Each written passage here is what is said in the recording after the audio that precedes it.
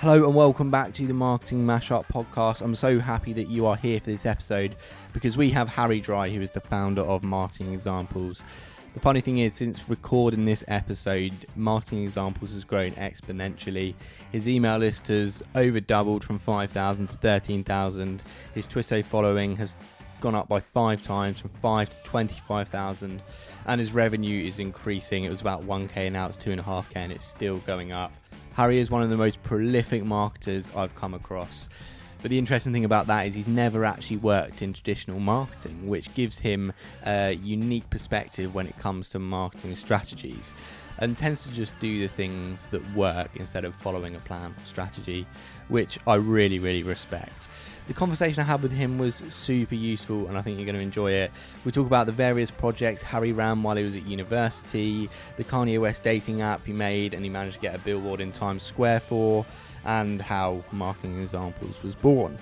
And if you're here to learn something, there's plenty for you here too, such as how to be successful on Reddit, making your work incredibly high quality. Harry puts a lot of time and effort into his work, and providing value to people on the platform that they are on, such as Twitter. There's a reason Harry has been able to grow his Twitter so quickly and so well. He is an absolute expert when it comes to growing on Twitter. One final thing before we get into this, I'm planning to keep this podcast ad-free forever, but I would love your support if you enjoy the pod. Each episode takes a ton of coffee to produce, so if you actually want to buy me one of those coffees, you now can do. There's a link in the show notes, or you can go to buymeacoffee.com/JamesMC. Anyway, that's enough rambling for me. Let's get into this episode.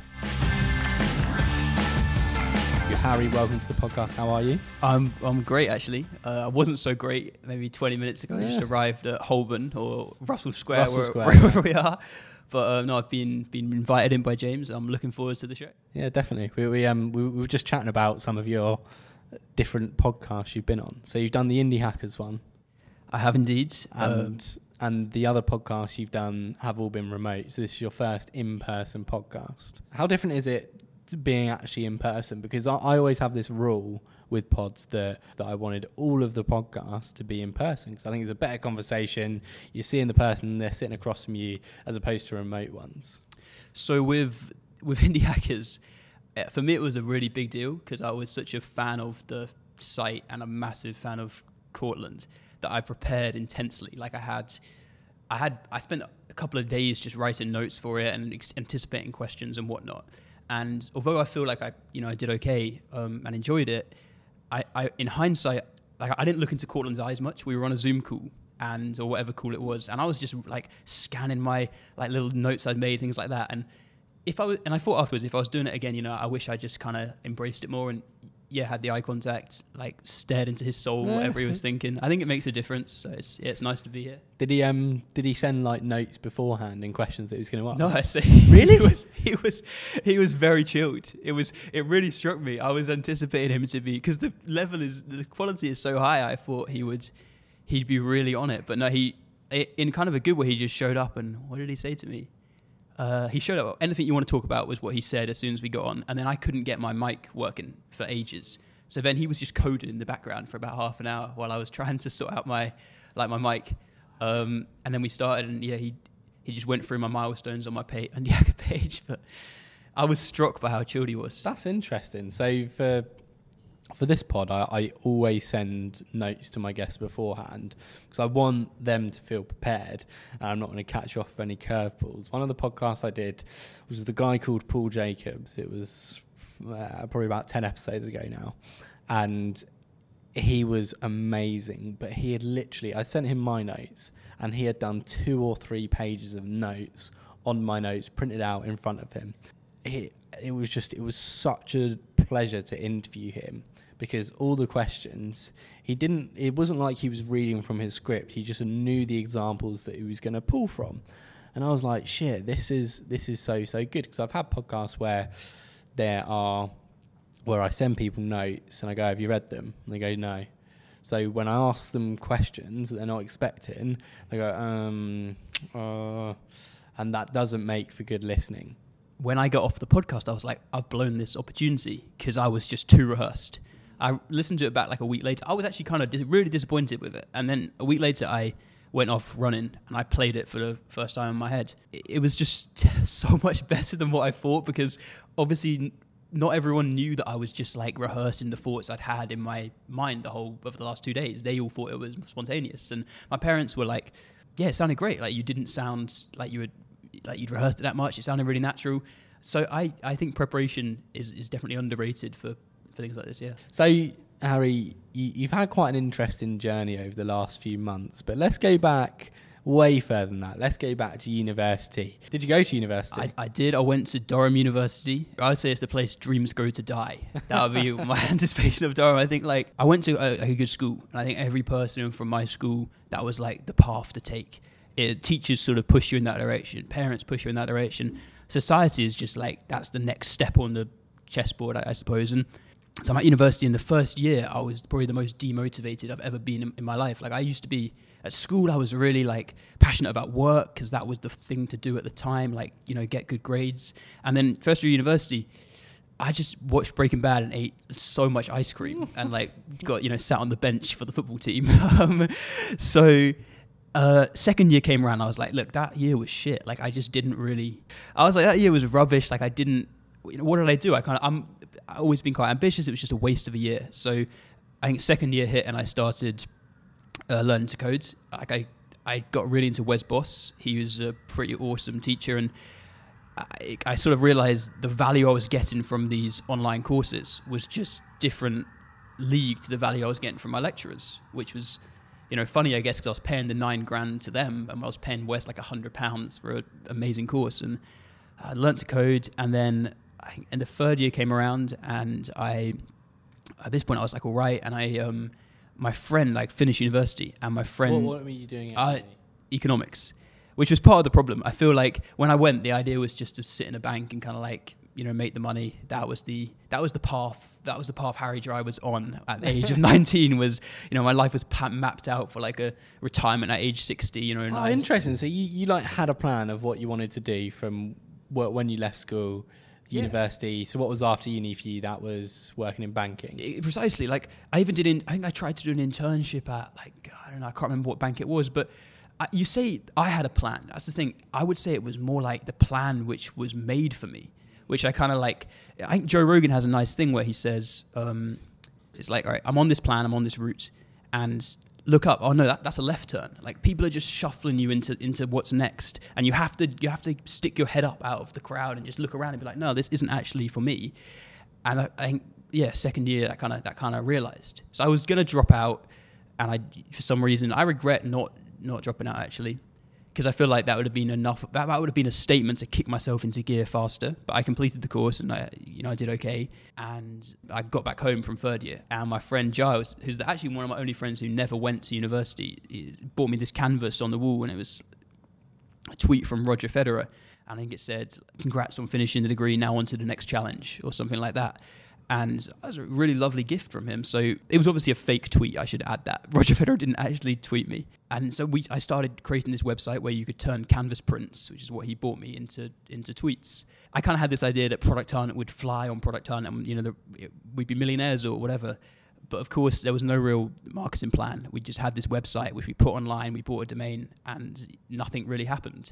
And I think that was you have to kind of go through the failure, I suppose. But that made me realize that, you know, you have to actually market stuff. And I think that's what a lot of, particularly people like the indie hacker type, really don't do enough of. They love building and making stuff, but there's just not much marketing, and no one really sees the product. Yeah, so let's go back to your friend getting you the canvas of the Roger Federer tweet. I built this, it's called 140 Canvas, which was a bad name because Twitter, I think, subsequently upped it to 280 characters on like the week after we launched it. But anyway, we built this thing, and our idea was that people would just somehow magically flock to this website, which evidently they didn't. We actually had one really lovely marketing trick up our sleeve. Giles told me that YouTubers do this thing called mail time, which is where they open mail given to them by like fans. And we tracked down, I think it was about 20 YouTubers who do mail time. And because our product's quite fun, it's entertaining, it's a big canvas, it looks like a real tweet, but it isn't. We mocked up in these sort of fake dummy tweets to send to these YouTubers. So we gave one to like KSI at the time. He was fighting Joe Weller, and it was something like it was a tweet from Joe Weller saying he was going to knock KSI out. Or we sent one to Casey Neistat, I think, and that was from Spike Lee, because Casey Neistat's favorite film director is Spike Lee, and it was like, Casey, you're a big fan, from New York, keep doing what you're doing. And our plan was that, they unpackage these tweets on camera, and we branded them heavily with 140 Canvas stuff, and we wrote these like lovely handwritten letters explaining, first business. You've got to sort of play into your strengths. So it's like first business. Tell the story. Exactly. Make it like, don't just be a brand or a big product. You leverage your advantage. And our advantage was that we were two kids who were pretty clueless about business. And that's like a narrative people can dig into. So we sent all these canvases off, and one YouTuber, actually two YouTubers, one YouTuber called Chili, who has over 1 million subscribers, opened it, and she was so blown away by all our packaging. I think it's all the little things. So we like bought glitter and like wrapping paper, and our product just looks so much nicer than all the other people who were sending her stuff. So she spent about 6 minutes of her video just all about us. And in the description of the video, this video's got, I think it's over 2.5 million views or something like that. She pins my comment, and in the description it says, check out 140 Canvas. This was like the best gift I've ever got in fan mail. So me and Giles saw this video go up, and we were thinking, oh my God, we've done it, it's worked. We've made it. And we went on analytics, and there was about 150 people, more than we'd ever seen before on the site, but it just didn't really sell very well at all. I think we sold, honestly, off 2.5 million, 25, and we also realized how we didn't have any distribution in America, so it probably ended up costing us more than it was. But it was still a good experience just to like dip your toe into a little bit of creative marketing, I suppose. But the problem was there was just no sustainable plan, and I think that's a theme of my early projects. That beyond like these kind of big ideas, big marketing splashes, there was no real substance. There was no way of getting people to the landing page every day, and so that product kind of slowly but surely died off, and we gave up on it. So I'm not saying it was a bad thing to give up, because I feel like we never really validated the idea very well. The problem was that if I was doing it again, I would have bought one canvas, took it into my old school, and shown it to the kids and been like, do you understand what this is? Would you buy it for a friend if, we may want to? You could have got even your first 10 orders just like that. You'd have been like, we'll give you, discount, old school. And they'd have probably told us, no, like, we don't use Twitter. We don't really understand the joke here. It was something which my friend bought me and I found hilarious. Little did I know that just no one else really did find it that funny. So yeah, never validated it. So my second idea was, all right, I've got to validate something now. That's like, the main thing. I've got to make sure that I build something people want, the old YC slogan. So I thought, I'm going to make websites for musicians. And what I did was I had this one template website which I made, and I started, this is very much direct selling this. So I went onto Reddit, and there's a page called, I think it's Reddit New Artists or something like that, Reddit New Music. And it's people, struggling musicians trying to get out their music. So I went through, the top of the day and all these musicians trying to post. And I just made, with my template website, I span it into every musician I came across. I would put all their music on my template website and host it on a subdomain, which I'd then send to them and be like, oh, look, I made a website. It's just for you. I really like your music. I really like your music, in inverted commas, and like, check it out. And my idea was that if maybe sort of 5 or 6 of the 30 people came back and said, all right, yeah, let's do it, then I had maybe a business. I could just make 20 new websites a day, get 5 sales a day at like £10 a month, and slowly but surely it would kick into gear. It didn't work because I think I only sold 2. Only 2 people ended up replying. I think I had about 10 replies, but only 2 people ended up buying it. And it was quite soul-destroying work making these websites. But from a marketing point of view, or a validation point of view, it's just much better. I feel like I went through all the steps. Ultimately, the bottom line was musicians just didn't want to buy websites from me. But at least I didn't, make a fancy logo, make a huge landing page, spend lots of money up front. Like, it was just something I validated in about a week or so. So after you made the websites for musicians, what did you do then? All right, so at this point I was at home and my parents were getting a bit restless. They were like, all right, how many times are you going to fail before you get a real job? I think that was what the motive was, and I said, all right, I'll do one more. This was a meal time I will not forget, because I was 2 projects down, and I already before this, like, not anything to do with marketing, but I wrote like a little book about originality, which also didn't particularly do great. So 3 things down, and like maybe a year and a bit after I'd left university, and they were like, actually no, maybe 6 months, 8 months after I left university, and they were like, all right, maybe time to get a job, Harry, move out the family house and whatever. And I told them, no, I'm not going to do any of that. I'm going to make a dating site for Kanye West fans. That's the new idea. Did you tell them at dinner? Was that I told them at dinner, and my dad was just like, oh, come God. on, like really, Kanye of all people. That was a tricky sell, but lo and behold, I think it was the same thing which I'd learned from the canvases, which was like, don't build a whole dating site. Just put up a landing page, get all the hype, collect emails, without spending 3 months actually coding something. So to be honest, it only took me about like genuinely two days to make the landing page, put an email box on, and I started collecting journalists' emails. There's a great tool called BuzzStream Discovery. So what you do is you can just type in the name of any topic, celebrity, whatever. So it could be vegan, it could be Kanye West, it could be Boss headphones, and it will just come up with a list of journalists who talk about that topic. So I think I just put Kanye West in, and it spat back out 400 journalists who write consistently about Kanye West, and you can find their emails. I think it's Hunter, which a lot of people use to find emails. Or what I did was I put it on Reddit first. Kanye subreddit is really huge. I don't know, it did well. It had about 500, 600 upvotes. So then I emailed the journalists, and that gave me, I could say to them on the email, oh, this thing is blowing up on Reddit right now. And that just sort of made me stand out a bit more than just someone who was crying out for them to look at my project. I was actually saying, and people think it's good, not just me. So I got a couple of replies from journalists, and I think I woke up the next day, and I was doing a little bit of contract work for this payments company. But I was in this meeting, and my phone started ringing. I turned it to silent, and it was ringing again. And jump out of this meeting, I checked MongoDB. I was saving the emails in there. I should have really been saving them in a proper thing, but I just wasn't that good enough to sort that out. And had like 400, 500 names in this database. I Googled Kanye West's name, and the Yeezy dating site was just like everywhere, like Billboard, MTV, BBC were trying to contact me. And the final straw was I was on the train again the next day, and my friend texted me like, BBC Radio want to talk to you right now about Yeezy dating. They want to talk to the creator. I couldn't get any signal on the train to join the call. I was like, enough's enough. Like, I've got something going. This could take off a bit. So I told the payments team that I was bowing out for a few months to make the site. I then thought, I've got all this momentum. What do I do? And I noticed something Peter Levels, the guy who made Nomad List, did. He went like viral in this sort of similar-esque way. He was Nomad List, and you've got to capture all the value. So I made a Telegram chat because I knew I couldn't build this thing for another 2 months, really. I couldn't code it for another month and a half or however long. So I tried to get everyone on this Telegram chat, and that was great because it kept momentum up, and it wasn't like I just went quiet for such a period of time. I think also I sent out little email updates. So it was just ever so slightly over the next year, over the last year, just getting a little bit wiser. So I built it, launched it, it crashed.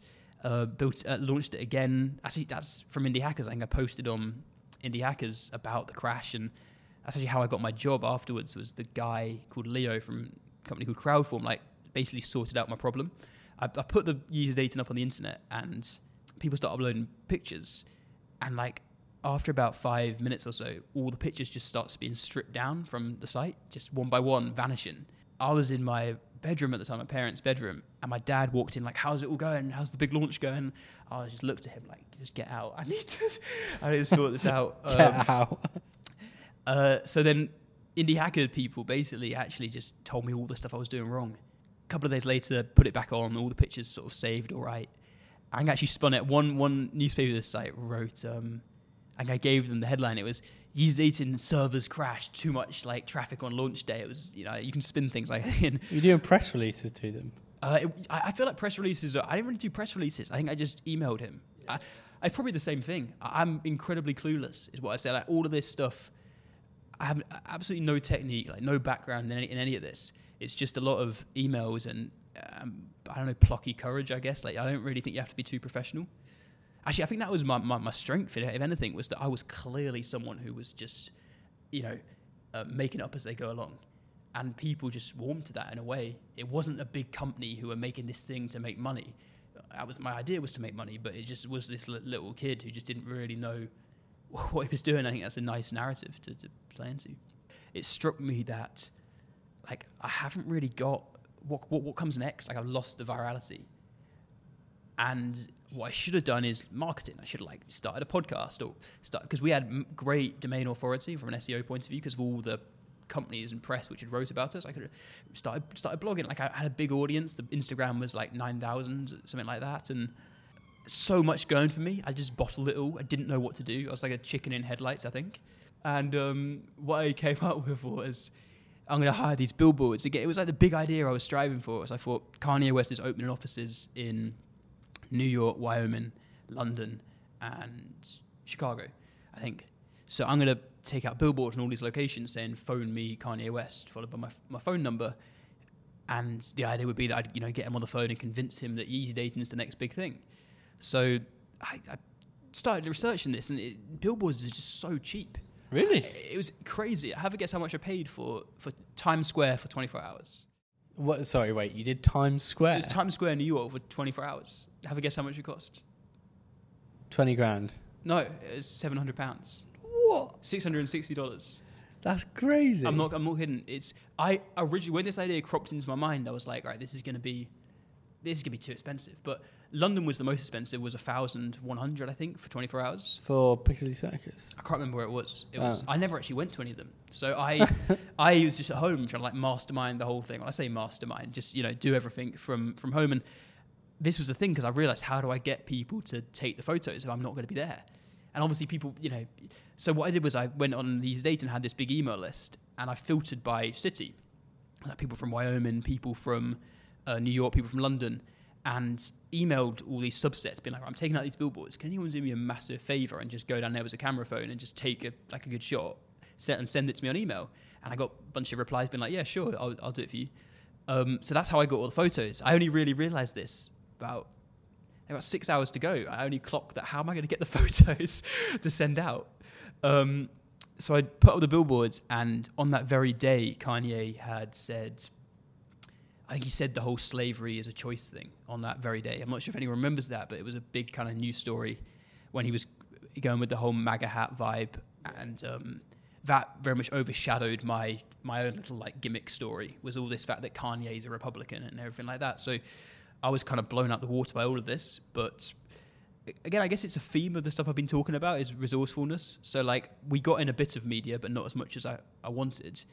But what I ended up doing was I tracked down the headquarters of Yeezy, the company, and I realized that there was some offices nearby. We couldn't get the phone number for Yeezy. You could get offices nearby, and started calling them.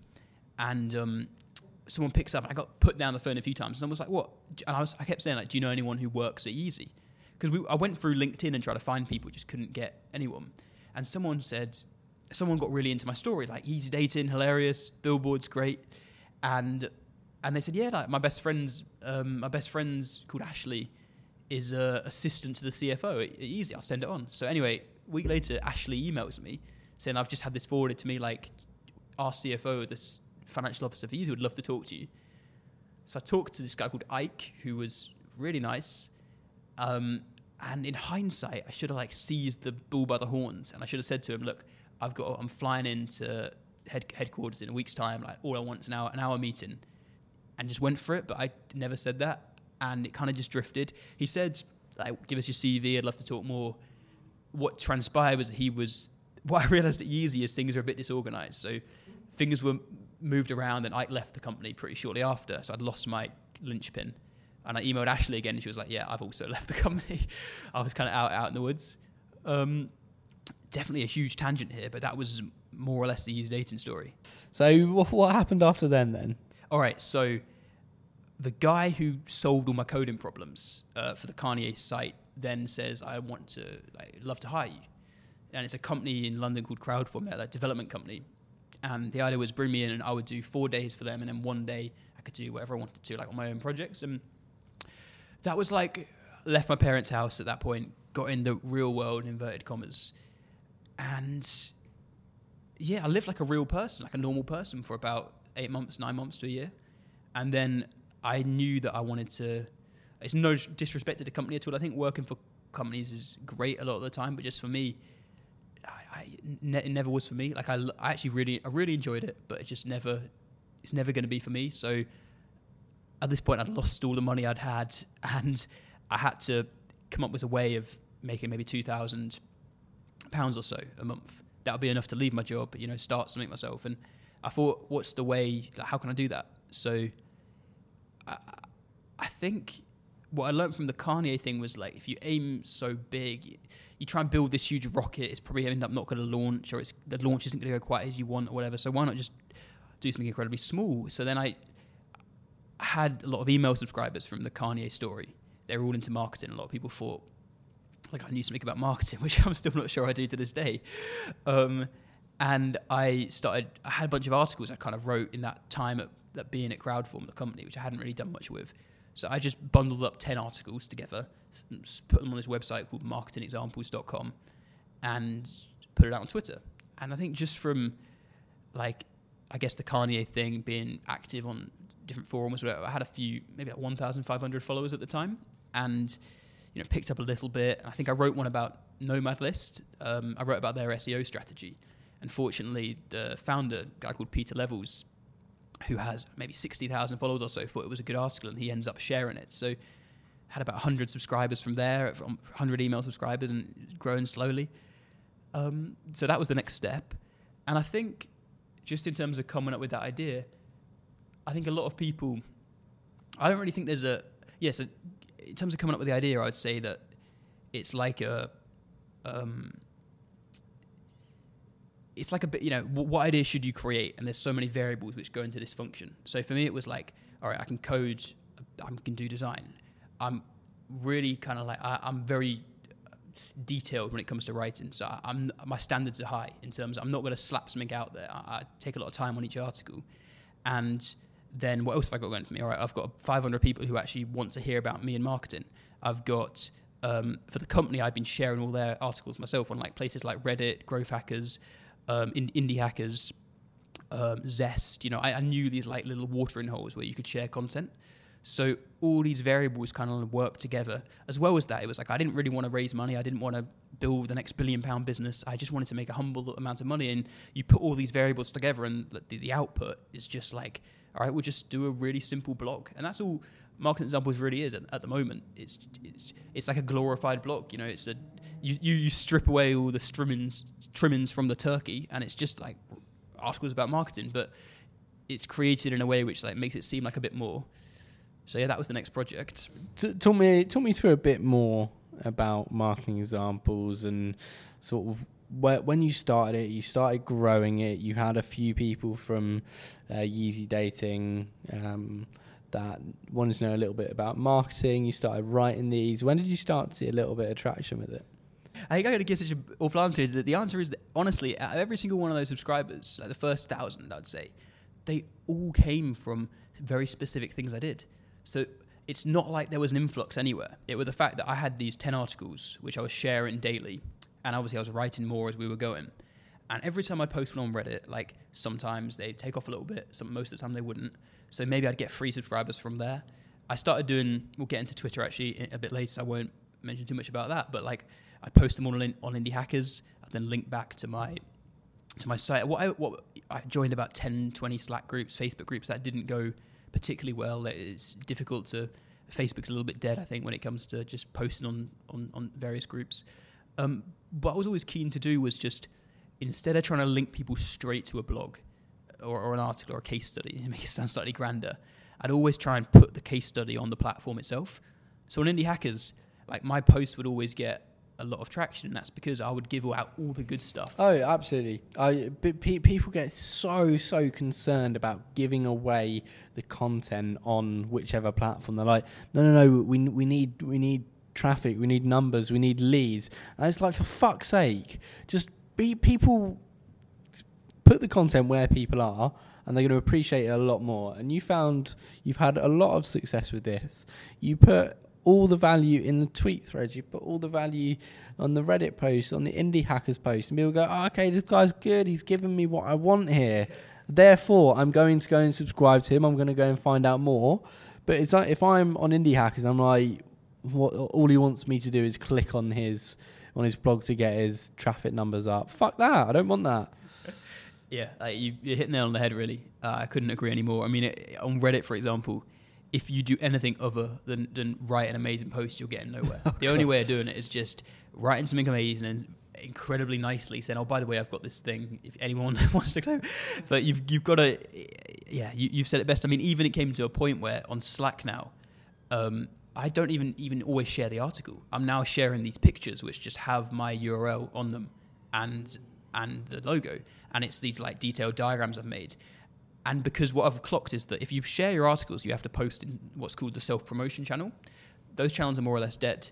People don't particularly like going on self-promotion channel. If you're just sharing value, quality, images, like high some of the images are like SEO diagrams or about two different email boxes and why which one converts better than the other or whatever, with looking quite good. And similar with Facebook, like so much Facebook you cannot post your article because people don't like self-promotion. If you post the images, I've had Facebook posting on this. There's a group called SaaS Hackers. If anyone's listening, it's a really good group, and I think I've had about 80, 90 likes, the more than I think anyone's got on that group, purely because I'm just posting these diagrams, and then people will find the website through that. It's like what you said, like people appreciate it so much that you're not trying to force something down their throat, that they actually are happily to drink it themselves. Yeah, 100%. So you will. What Reddit subreddits were you posting in? So a Reddit entrepreneur. I got banned, I think, from Reddit. Well, this is the thing. Not for anything. This was previous. So this was for the Kanye stuff. Like what I did was I was so naive. I made a few different accounts, I think, and I deleted a post from Entrepreneur Ride Along, which got me banned. I think I've been unbanned now.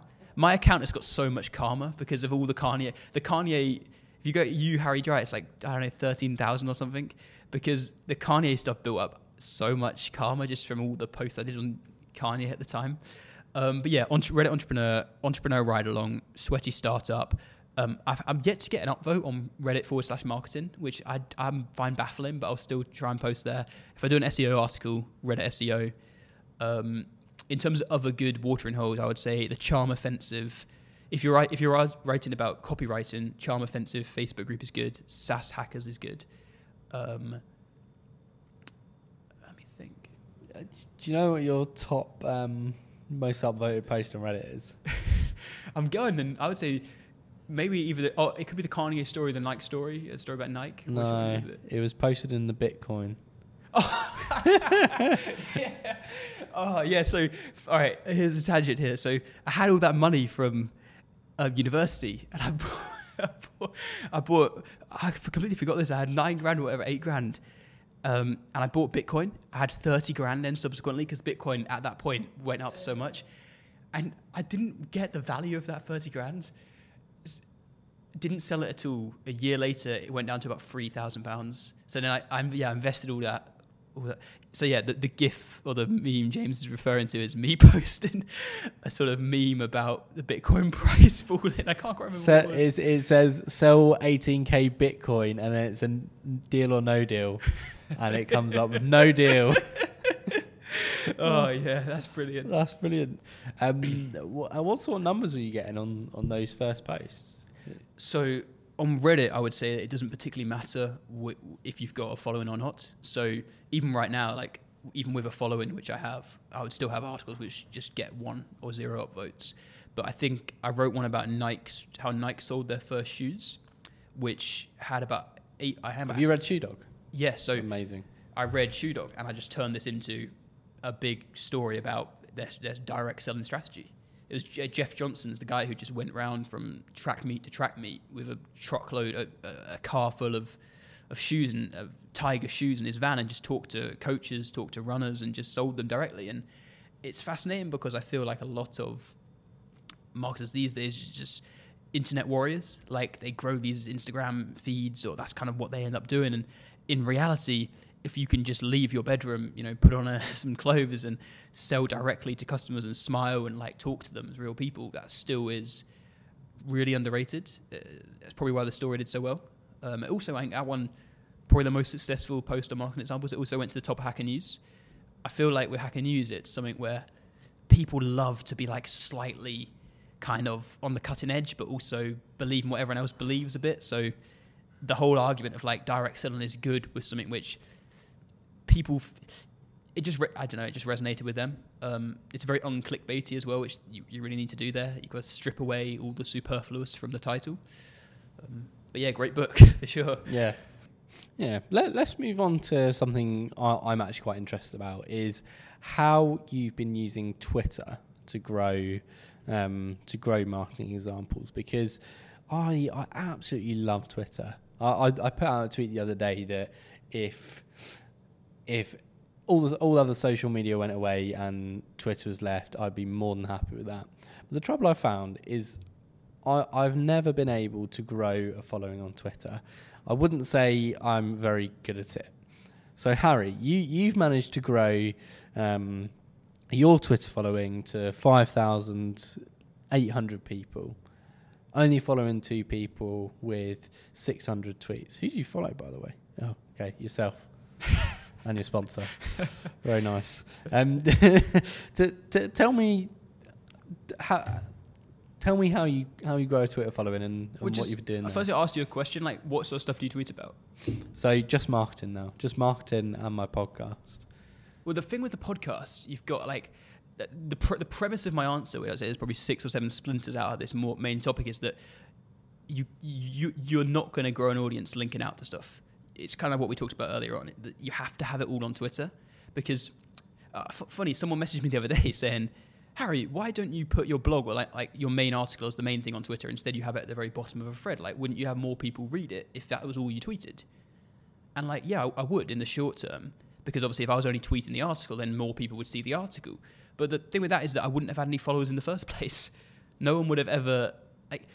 to get people to read your article, you have to string together 10 or so like really lovely tweets. So the core of what I do on Twitter is it's like microblogging. Like, I put the article on Twitter in a series of 5 to sort of 20, 15 tweets, and they've all got detailed pictures and whatever. And it works for a few reasons. I'd say firstly, it's because people are much more likely to retweet threads than they are individual tweets.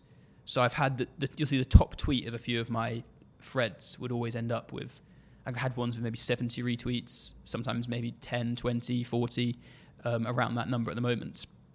And you're sort of bundling all the retweets onto that main tweet, and that's what you want. You don't want like a scattergun. If let's say you tweet 10 times a day and they're all isolated events, you might pick up 2 retweets there, 4 retweets there, whatever there, but Twitter's not going to boom your tweet out to the world because it thinks it's all right. You've got like 5 retweets. But Twitter sends out the best tweets to people. You know, when you've got that thing like Pat Walsh liked your tweet. Yeah. It's because that tweet's already got a hell of a lot of likes on it. So what I'm doing is in just creating this one mega tweet, because you read a thread, you retweet the first tweet of the thread, or you like that tweet.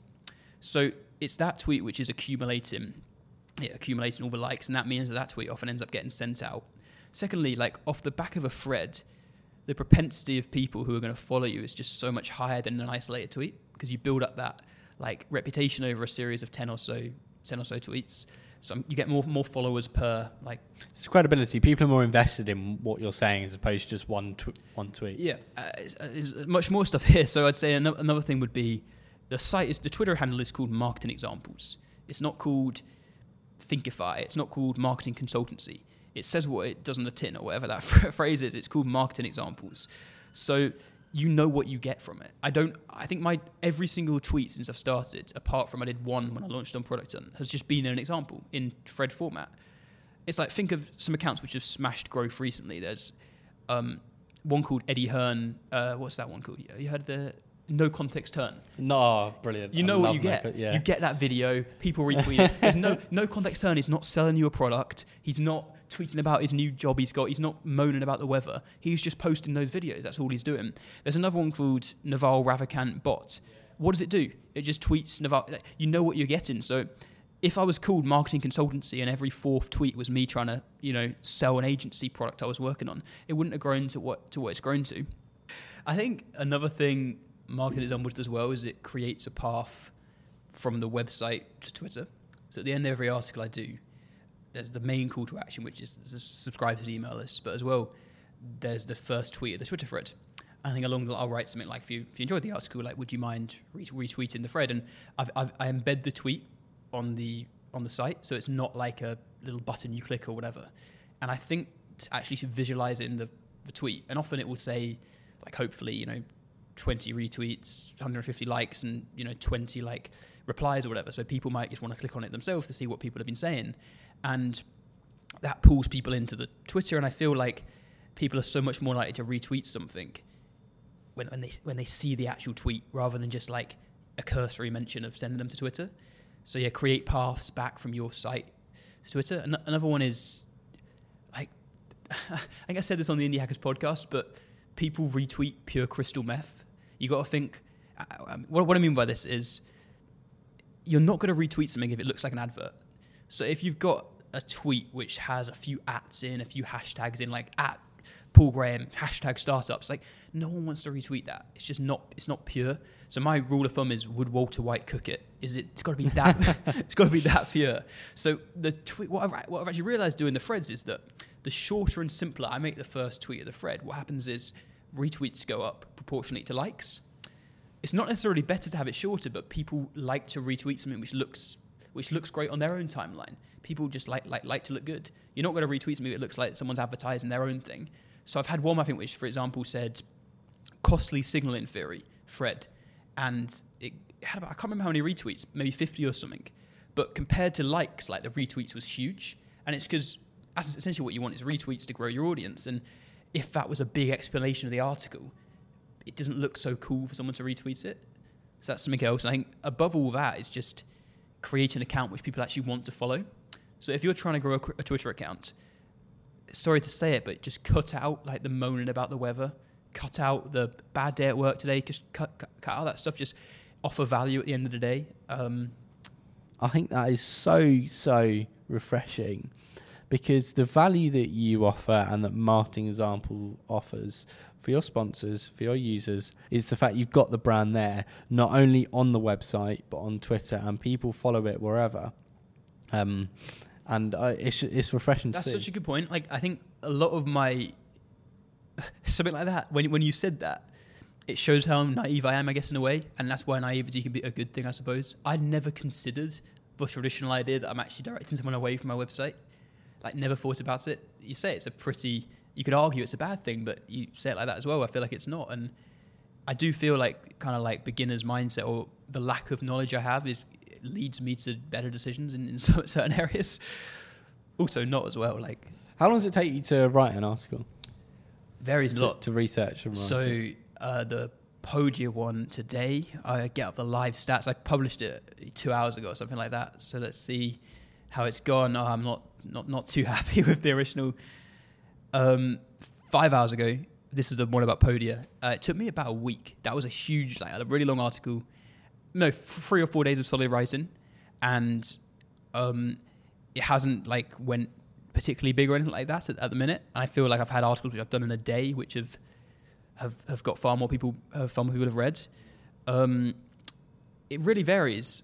The shortest article I wrote was the one about how Jason Cohen does direct sales, and that was honestly about 4 hours, because he just explains the tip really well on a video. I just took pretty much his transcript and rewrote it in my own terms, and obviously gave credit to him. So that's like the dream. I feel like often I fall into the trap of trying to do something really in depth and delicate, and it ends up not doing nearly as well as something incredibly simple. So it varies. So that Podia one was 500-ish words, the actual post on Marketing Examples. But that took you a week to research and to put together. So, no, I would say about 3 to 4 days probably. So, but that I really like. That wasn't a negative thing. That was, you are putting so much effort into ensuring the quality of these posts, and it shows, because you read through it. You even do you style the screenshots. I mean, that is something no one would ever consider, but it's the attention to detail that makes it so good. You lay it out very well. You've got good references throughout. the formatting is just lovely. And it's all of these things put together, and the time you spent putting the thread together as well, picking the right emojis to use for it. All of those things put together just show the amount of time and effort you need to put in for good content. Firstly, I really appreciate that. I think it's very, very nice of you to say. And to sound like arrogant, I completely agree with you. Because a lot of it as well is signaling. So like you read an article which looks great and you're just going to read the whole thing. You see that first screenshot, which I made, the one about to kind of like, actually, to be honest, that's probably not the most in depth, but I've had ones before which have honestly taken me 4 or 5 hours to make in terms of like arrows pointing in every little direction. And it just shows that when you see that someone's invested X amount of time, it says something about how they value the content and you're more likely to read it and whatnot. And I do feel like, it's a big selling point, like the time it takes. A great example of this is Steph Smith, who writes on her personal blog. Today, she puts a hell of a lot of time into her articles. And often, like, I feel like we should both turn ourselves into more of like SEO machines where we just write more and stuff like that, like get more organic traffic. But today, she had an article featured on Pocket's newsletter. And she had, I think that has, actually, I can't remember exactly how many, but she had 200 or so people on her website concurrently. Mega traffic, and you only get those kind of like freak occurrences if your quality's great. So I feel like quantity is a short, in a way, like you get the organic stuff, but it's a short-term payoff. Like if I was knocking out articles slowly but surely, people would realize, and you don't get the Hacker News spikes if you don't put in the time. You don't get the, I honestly feel like one day someone like someone huge in the startups field will come onto this website. And they'll be like, wow, this guy's these are all really detailed. He puts four days a week into every single one, and you get the payoff from that. And you never get that kind of like black swan event if you just produce shit. And the value is all in this like freak event happening. Marketing examples will potter on nicely for the next like 2 or 3 months, and it'll be one time when just out of nowhere it gets featured in XY newsletter. Like Neil Patel talks about, I get invited to speak at a conference. I guess partly I'm on the podcast today because like, you can see that it puts time in. You get these little benefits from quality. So you've also managed to grow your email list a lot, and you've actually done a post on this recently about how you convert and you build that. How many people have you got on your list now, and how have you started to build that up? All right, the live stats. So what happens is after I put out an article, I always get unsubscribes, just naturally. If you have a big enough list. Good. I'm a fan of unsubscribes because it cuts out the rubbish people you don't want. I've got 6,310 currently. So yeah, I think Product Hunt was huge, really. Like I just jumping around a bit again, but before Product Hunt, maybe about 1,500. Product Hunt, the weeks of Product Hunt, 2 weeks around that, 3,000 just in pretty much one go. And again, like that comes back into what I was talking about with the quality. I would get more email subscribers if I'm not in the very short term if I wrote more, but you wouldn't get the massive Product Hunt launch because people just would be like, this is all right. It's not that good. He's like any other marketing writer. Just going into the email list, I think, I'm sure you know a lot about this as well. I'd say for me, the key is email boxes. Like if you only have one email box on your site, you're missing out on a hell of a lot of people signing up. Like I've seen example of this. I was looking at Glenn Alsop, the guy who writes about SEO, and really good writer, and realized was never subscribed to his thing despite looking at his website for a few years. And the reason why is just because he's got this one page where he's got his email box on his homepage. And at the end of every article, I never realised it until I looked into it in more detail. It's at the end of all the comments. So you just never see it. I never saw it in pretty much 2 years of looking at his site because I'd always go straight to the articles. And like, although people maybe give pop-ups a bad name, they really help. And one little way of making it slightly more user-friendly is if you do an exit intent pop-up, a user essentially goes to leave the website, that's when you pull up the pop-up. So I'd say bacon and eggs is just like make sure you make it really easy for someone to subscribe. I'd say another thing is your sort of copy. Like a lot of a sunglasses company contacted me the other day just asking for some advice about their landing page. And I said to him, are you trying to grow an email list or not? And he said, yeah. And I said, well, look, you've got this one thing in the footer where you've got your email and it says subscribe for updates. Subscribe for updates. Yeah. And I was thinking, how many people are ever going to subscribe for these updates, whatever they are, whenever they come? So like on marketing examples, it's really clear. I say get two new case studies every week. Yeah, every Tuesday and Friday. Yeah, joined 6,450 marketers getting 2 new case studies every week with like real startups, easy to implement, 2-minute read, free forever. And the call to action is upgrade my marketing, which I don't necessarily think is the best, but people don't like subscribing to stuff. So if you say subscribe to a newsletter, no one wants to do that. The example I gave is, if you're into chess, no one wants to subscribe to a chess newsletter, but everyone wants to play better chess. It's just a little tweak in the words, I think, which can make a bit of a difference. What would you say? I'm sure there's. I'm going to look at my article now while I buy time. No, I completely agree, and I've seen a lot of poor examples. So I've worked in B2B for most of my career, so you see a lot of poor stuff because they don't necessarily have to do great marketing to get the leads in, because what happens then is you pass the leads over to the sales guys and they will hunt down that person, and then it's a 100k deal. So if you put 100k in marketing spend, you close 2 deals. I imagine what you could do if I gave you 100k for marketing examples. But in terms of actually providing value, showing what value you'll get out of subscribing. People want to know. You are so clear about, I will get this, I will get that, I know when I'll get it, I know what I'll get. And it's just so much better. The problem with a lot of newsletters, they're so ambiguous. They probably don't even know when they're going to be releasing it. They think, we could do it once a week, but no, I really like it's every Tuesday, it's every Friday. I know exactly how many is going to be going into my inbox. You've got social proof there. Join 6,000 marketers. So important to have in there. Yeah, off what you said, I think, again, completely agree. I think that as well as the 6,000 marketers, there's another bit of social proof where I actually have testimonials, I think, from readers.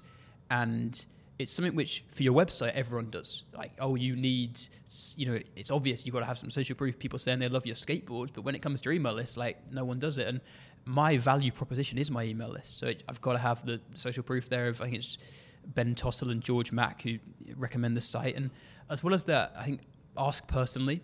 So that personal call to action, makes a big difference. And especially if you can leverage the fact that I am just one person, I am Harry doing marketing examples. And I think at the end of every article, I say, if you like the article and want to learn more from, if you like the article and want to learn from more real world examples, joining an email list is really appreciated.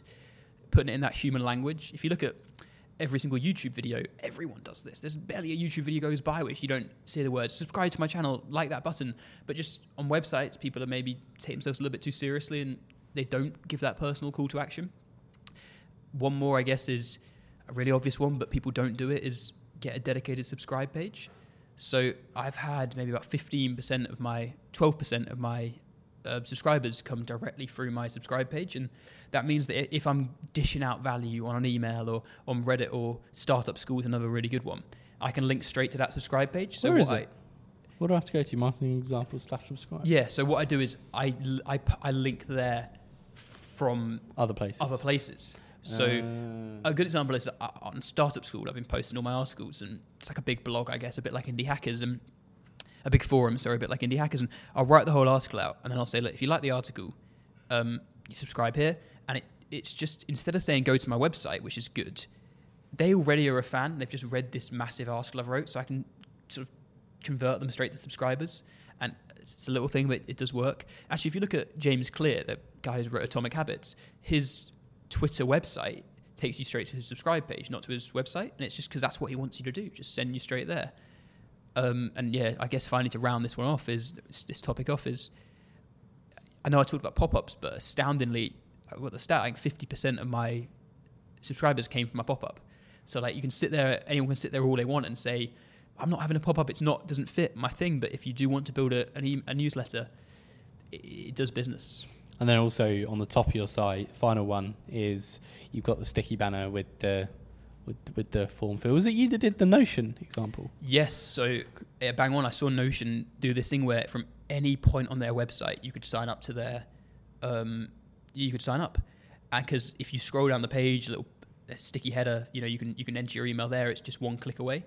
So on marketing examples, I think from any point on the site, you're only one click away from signing up, and you use the fixed header, put your email box in there, and it does. I think that one gets 22% of signups. So just what's funny is that you'd assume that most people would sign up after reading the article. That's like rational human being. They read an article, they like it, they sign up, but that accounts for 16% of my signups.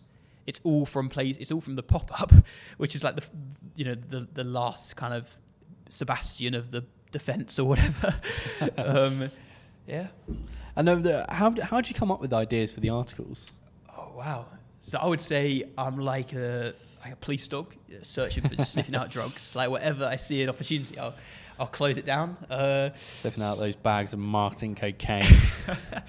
They're all different places. So I literally just run. I've got the website up on my screen. I'll run for it now. Podia's hub of competitor comparison pages got a tweet from someone called Andrea Bassoni. Said like, check this out. Checked it out. CD Baby's confirmation email. Massive Derek Sivers fan. Saw this thing about 5 years ago. Just stored it up for when it was needed. How to build a website which converts email subscribers. I just realized that my site was converting, and 12% of people to email subscribers went for it. What to do if Joe Rogan recommends your product. So, one friend WhatsApped me this video, thought it was great. Refactoring UI, a lesson in high prices. Read the Refactoring UI book. I fucking love that story. It's amazing. I'll leave a link to a podcast, art or product or something for the Refactoring UI story. Amazing. Yeah, it's a shame we've only talked about Refactoring UI now, because I could talk about him for about an hour. But like, massive Refactoring UI fan. I think I listened to Adam Wafen on a podcast, and he just tells the story, and I dug into their pricing and wrote about that. Marketing tools are damaging. The last one I'll do. I'm sure this is boring people. Marketing tools are damaging your SEO and how to fix it. So I was in a Slack group where I was sharing my examples, and I spotted a comment which had about 12 or so upvotes, like the most ever in this post. And it was this guy who was talking about how he's essentially optimized his website from an SEO point of view. I think what he does is he only loads scripts on scroll. It's only like a small thing, but it does make a bit of a difference if you've got a slow site. People were loving it, so I just messaged him being like, look, do you mind telling me a bit more about this? And we went back and forth for a few days. He told me about exactly how it works, and he shared his code with me. And that's a great example of one where like that one ended up with 302 likes on Twitter. And in a way, like, you think that's weird, but no, it's not, because out of every single post on that Slack group, that was the one which had the most likes. And I was just the person who could translate that onto a bit of a bigger scale with the audience I'd already built up. So like, if you're in the right places, you can just take the cream. There's a great one actually about GIFs, which I'll probably have put out by the time this podcast comes out, but it's what a lot of companies are doing these days, especially if you're like a fashion company, is they make Giphy pages. Now with Giphy, what you can do is, if you get a brand account on Giphy, you can slip in like a logo into your GIF, and Giphy powers messaging for all of the places like TikTok, Facebook Messenger, WhatsApp, Snapchat, Instagram. So what companies do is they'll create these GIFs, target fairly long tailish words. Like the guy I was looking at had Viva Latina is what his GIFs were about, and people type that into Messenger, to send a GIF, and it's got the website of the fashion brand. I think it's like a Latino fashion company, and he's got about 5.5 million impressions in a month, seriously, like a month or so. And I'm not sure how much it translates into like website views or sales, but just from a brand point of view, it's great. And I've noticed BT Sport do this as well. So they've got GIFs of all the footballers. Let's say Rashford scores a goal, which isn't happening very much at the minute, but you'd type in Rashford into GIF, maybe send it to your friend. BT Sport have got their logo in the top right-hand corner of the GIF, and it's what powers messaging these days. So with that one, I've been writing an article about it, and that was the post on Indie Hackers, I think, which got copious amounts of like serious upvotes. So when I tweet it out, like, it should theoretically get down a bigger scale, just because it was the best post on Indie Hackers. I've messaged the guy called Brian who wrote about it, and he's walked me through it. Amazing. Well, all the examples, I'll make sure I put marketing examples in the show notes. Definitely check it out. You can go through some of the examples that we've been talking about in the episode. Harry, how are you making money from it? You're putting out these good articles. You're charging people for it. No, it's all free at the minute, believe it or not. I actually had a really lovely tweet. Someone went, "How is this stuff free?" Which is the best tweet I think I've ever got. I did a... do you want the short story or the long story? I want the long story, Harry. Come on. I did a talk. Basically, it's again the Kanye thing, so that came to nothing, but it just opened doors. So I did a talk in London about the Kanye story. Little did I know at the time that in the audience there was someone from Email Octopus there. I know you've had which brother did you have on Gareth on the podcast? So it was Tom, who's the COO, who was I think their first hire in the audience. So like we got talking afterwards, and I think the talk went pretty well. So I then started using Email Octopus after talking to Tom. It's a really good service, and I did marketing examples, and like I knew kind of Tom a little bit. We'd have you back and forth at that point, and I just said, do you want to sponsor it? And at the time it had like 100, 200 email subscribers, and like no company would have really touched it. It just wasn't, it didn't have much going for it. But Tom, I think, because we'd had that face-to-face interaction, kind of, went for it and started paying me a monthly amount. And I was obviously, I think it works well because I'm genuinely a fan of Email Octopus. So on the website, it says, I use Email Octopus for my email marketing, so should you. I think it's great actually having a company which you're really behind. When I started with Tom, we was on about 200 subscribers. Now we're on about 6,000, 300 or whatnot. So the money's gone up. At the moment, it's all sponsorship. But I do feel like, and it's not, it's far from like crazy money at all. It's not much money, but it does allow me to work on it full time. And that's the real benefit. And that's the time I'm putting in. I feel like the email subscribers will pay back one day. However, maybe I launch a product, maybe there's a course, maybe it's a tangential thing. What are your plans for it for the future? It's a good question. What do you think I should do? I haven't got genuinely too many plans for it. It's an interesting thing because you've got a lot of knowledge here and you're providing a lot of value to people. And I think the way you deliver ads is really, really good and it's really tasteful. So on your site, it's just another one of your tiles. They don't have control over the creative there. It looks really nice. So I feel you could genuinely scale this using advertisements. However, I feel like charging for some of the content will be a good way for you to start making even more money. Because I would happily pay 10 quid a month to get these into my inbox because I appreciate the value of them. It's not like any of the other newsletters I subscribe to or websites I visit. You genuinely put time into this and they help people out. So that is an option, but I know you said it's free forever. So you've got to think about what other products you could build out of it using the same model and using the same knowledge you've got and these examples, because the value is I find something really interesting which has actionable advice that I can take out and use. So it's then how can you monetize that further? I feel like going back to something, actually, firstly, very nice of you to say that you'd pay 10 quid. I think like some more user research I think I should be doing, because if people do think that they're at that level or that they would, that is an avenue. Something Adam Wafen said, I think, when he was talking about refactoring UI, it's a fantastic design book, is that their plan, they had Steve Shoga, the guy, just tweeting these amazingly detailed like little design tips out on Twitter, and he grew his Twitter following from I think zero to 60,000 really in about a year or so. And he said that when you're dripping all this value into people's arms, what you're doing is you're compressing a spring. And when you do say, all right, I'm selling something, it goes. I hate to bring it up, but it's Gary V's jab, right hook thing. I don't like to bring him up because I only sort of semi-agree with what he says. But it's true. Give value, and then ask for something. So, I keep building up that value then, mate. I think before Christmas, the plan like next maybe 2 or 3 months is simply just to make it as big as possible. And I also feel like opportunities will arise, which I least expect. So, with the new sponsor coming on, like I didn't really anticipate that, but it's just because I was writing good articles, and the guy who found it just is a big fan of the site. Yeah. So, well, definitely keep focusing on doing what you're doing and head down and growing it. The worst thing you can do is be chasing money at this point, or chasing further ways to monetize it. Just keep producing the type of content. Well, I think we've chatted for an hour and a half now. Wow. We've got a lot of good stuff here. I've really enjoyed chatting to you, Harry. Some really useful stuff, some actionable stuff for people to take away. All the links will be in the show notes. Anything you want to leave us with? I feel like I'll leave something. I had a great, really genuinely an awesome time. I didn't think it'd be so fun doing it face to face. Like on the Indie Hackers one, I was kind of like nervous throughout the whole thing, staring at my notes. With this, it was just talking, I don't know, a lot of rubbish, maybe a lot of good stuff for an hour and a half. Great fun.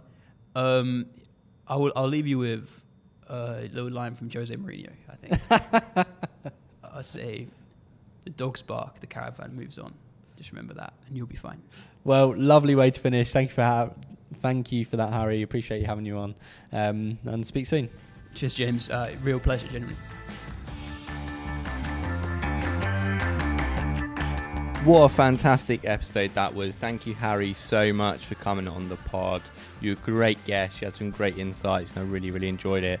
For those of you who've made it to the end of the podcast, thank you so much for listening to the whole thing. Again, if you want to support this pod, as I said at the start of the episode, you can now buy me a coffee at buymeacoffee.com/JamesMC. All of the links and references from this episode will be in the show notes, so make sure you check those out if you want to find out anything that was talked about in this episode. Thank you again. Have a good day.